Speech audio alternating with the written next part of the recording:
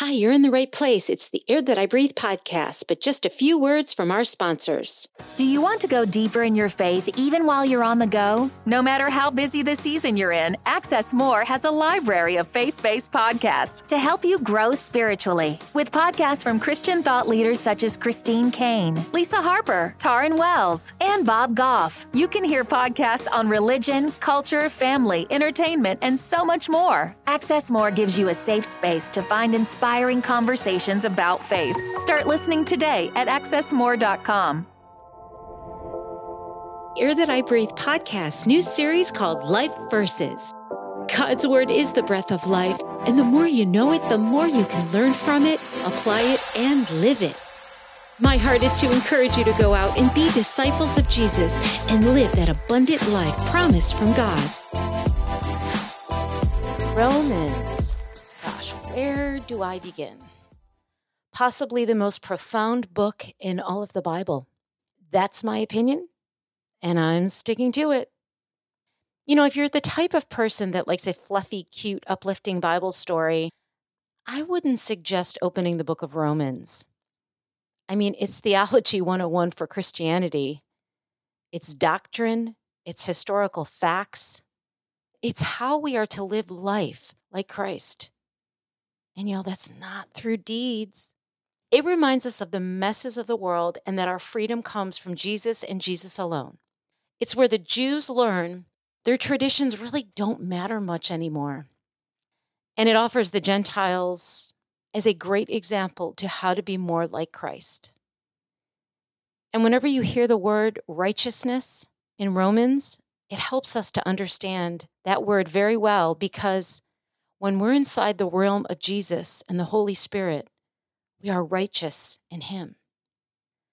So the scripture I chose for this week's show is Romans 12, 1 through 2, His pleasing and perfect will. So newsflash, you can't live for Jesus and the world. You got to pick one.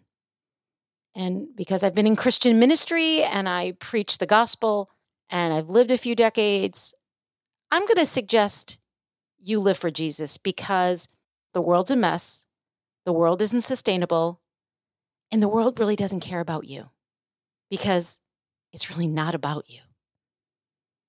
So that's just my little newsflash and disclaimer all in one. Before you can even understand what I'm trying to say, you have to really determine what your worldview is. You see, your worldview is your collection of beliefs about life and the universe.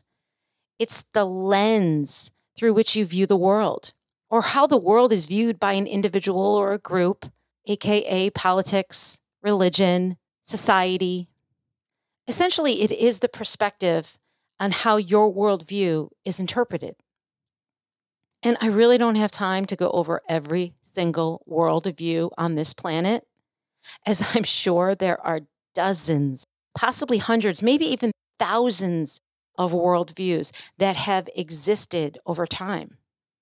And, possibly we can all agree today that maybe there's more than there ever has been in all of history and humanity. And to some people, I think that's actually refreshing. But to others, including myself, that's detrimental. But, possibly that's another conversation for another podcast. But what I can say, and we will go over what a biblical worldview looks like, which is also considered a Christian worldview, that God's plan not only is a perfect plan, but it's got so many fruits and abundance and prosperity in it.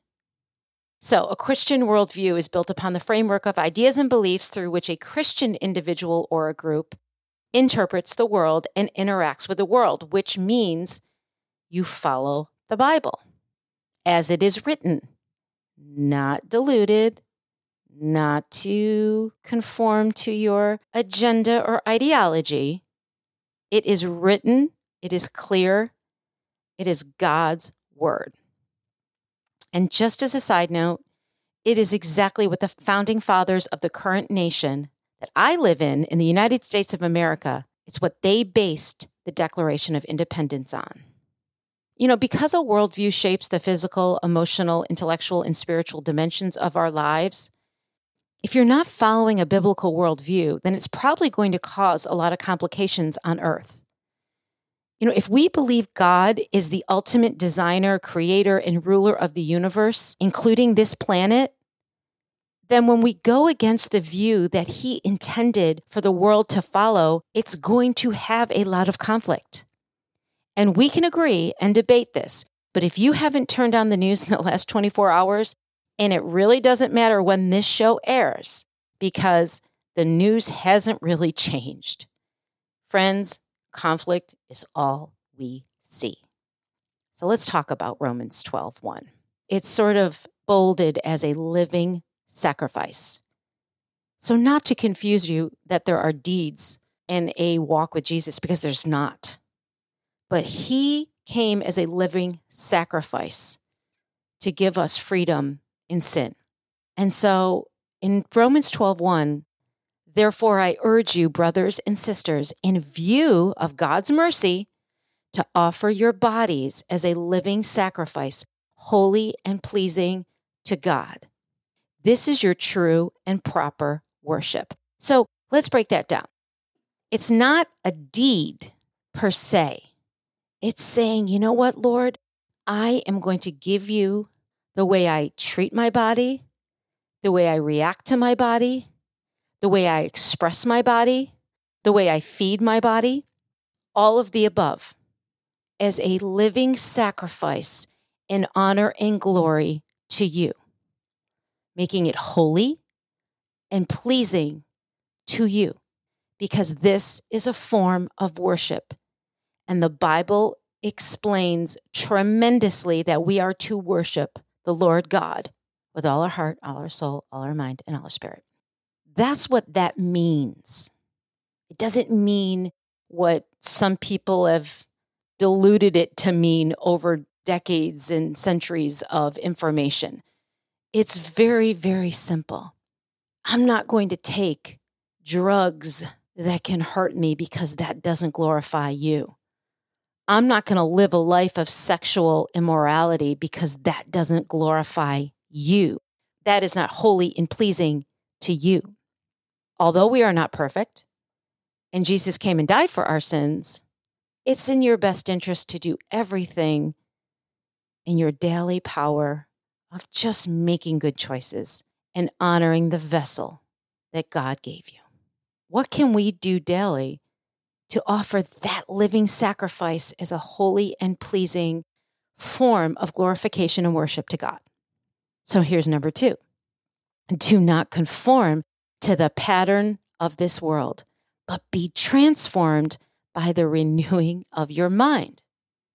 So he saw that the world was going to try to conform us into believing we are not valuable without success and money. And here's what gives you success and money, which is sex, drugs, music.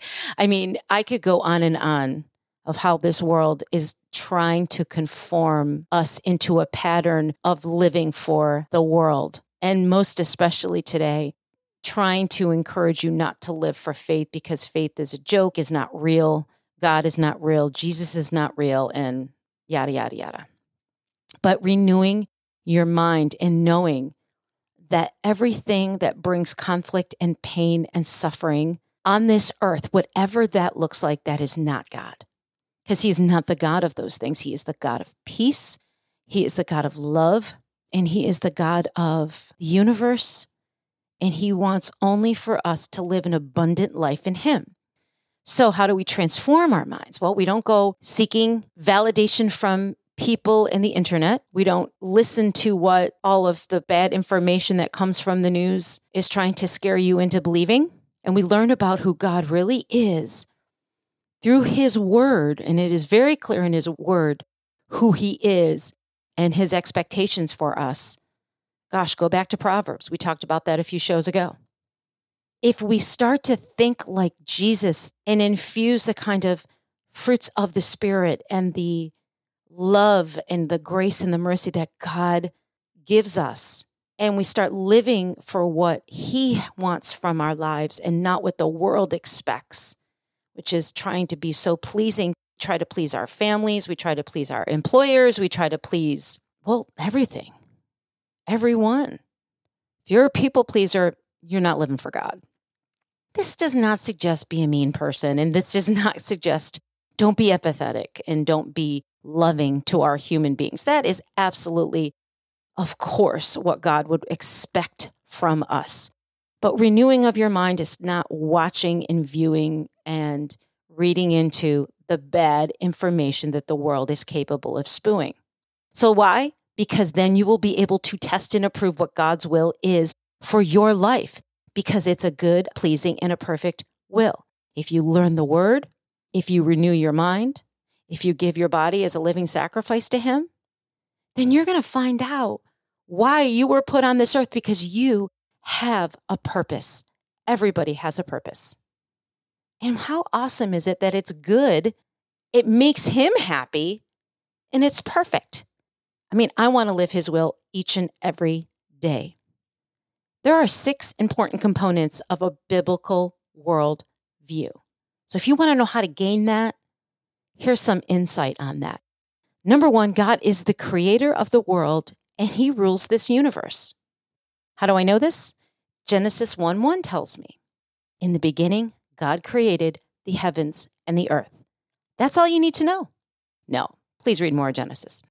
Number 2, the Bible is God's word for mankind and is completely accurate, including matters of life and its origin. 2 Timothy 3:16 tells us all scripture is God-breathed and is useful for teaching, rebuking, correcting, and training in righteousness. I mean, I just spoke about it in Proverbs. Just saying. Because of God, this is number 3, because of God and his word, absolute moral truth exists. He tells us this in Psalms 102, 25 through 26. In the beginning, you laid the foundations of earth, and the heavens are the work of your hands. They will perish, but you remain. They will all wear out like a garment. Like clothing, you will change them, and they will be discarded. But you remain the same, and your years will never end. I mean, if that's not hopeful, that regardless of the messes of the world, and that things don't stay forever, they perish, people die, things wear out. God was, is, and will always remain the same. Number 4, Jesus Christ is the only begotten Son of God, and he lived a sinless life. He died for our sins, he was buried, and he rose again from the grave 3 days later. How do I know this? 1 John tells me so in chapter 4, verses 9 through 10. This is how God showed his love among us. He sent his one and only Son into the world that we might live through him. This is love. Not that we loved God, but that he loved us and sent his Son as an atoning sacrifice for our sins. Number 5, Satan is a real being, not symbolic, and he does seek to defeat God's plan for man. 1 Peter 5:8 says, be alert and of sober mind. Your enemy, the devil, prowls around like a roaring lion looking for someone to devour. This is real, friends. He is real. He exists, but he's losing every single day. And we're going to talk about this in a few shows to come, which is Ephesians 6, verses 10 through 20. And number 6, salvation is obtained solely by the individual faith in Christ's work on the cross and cannot be earned. Ephesians 2, verses 8 through 10 tell us, for it is by grace you have been saved through faith, and this is not from yourself. It is a gift of God, not by works, so that no one can boast. For we are of God's handiwork, created in Christ Jesus to do good.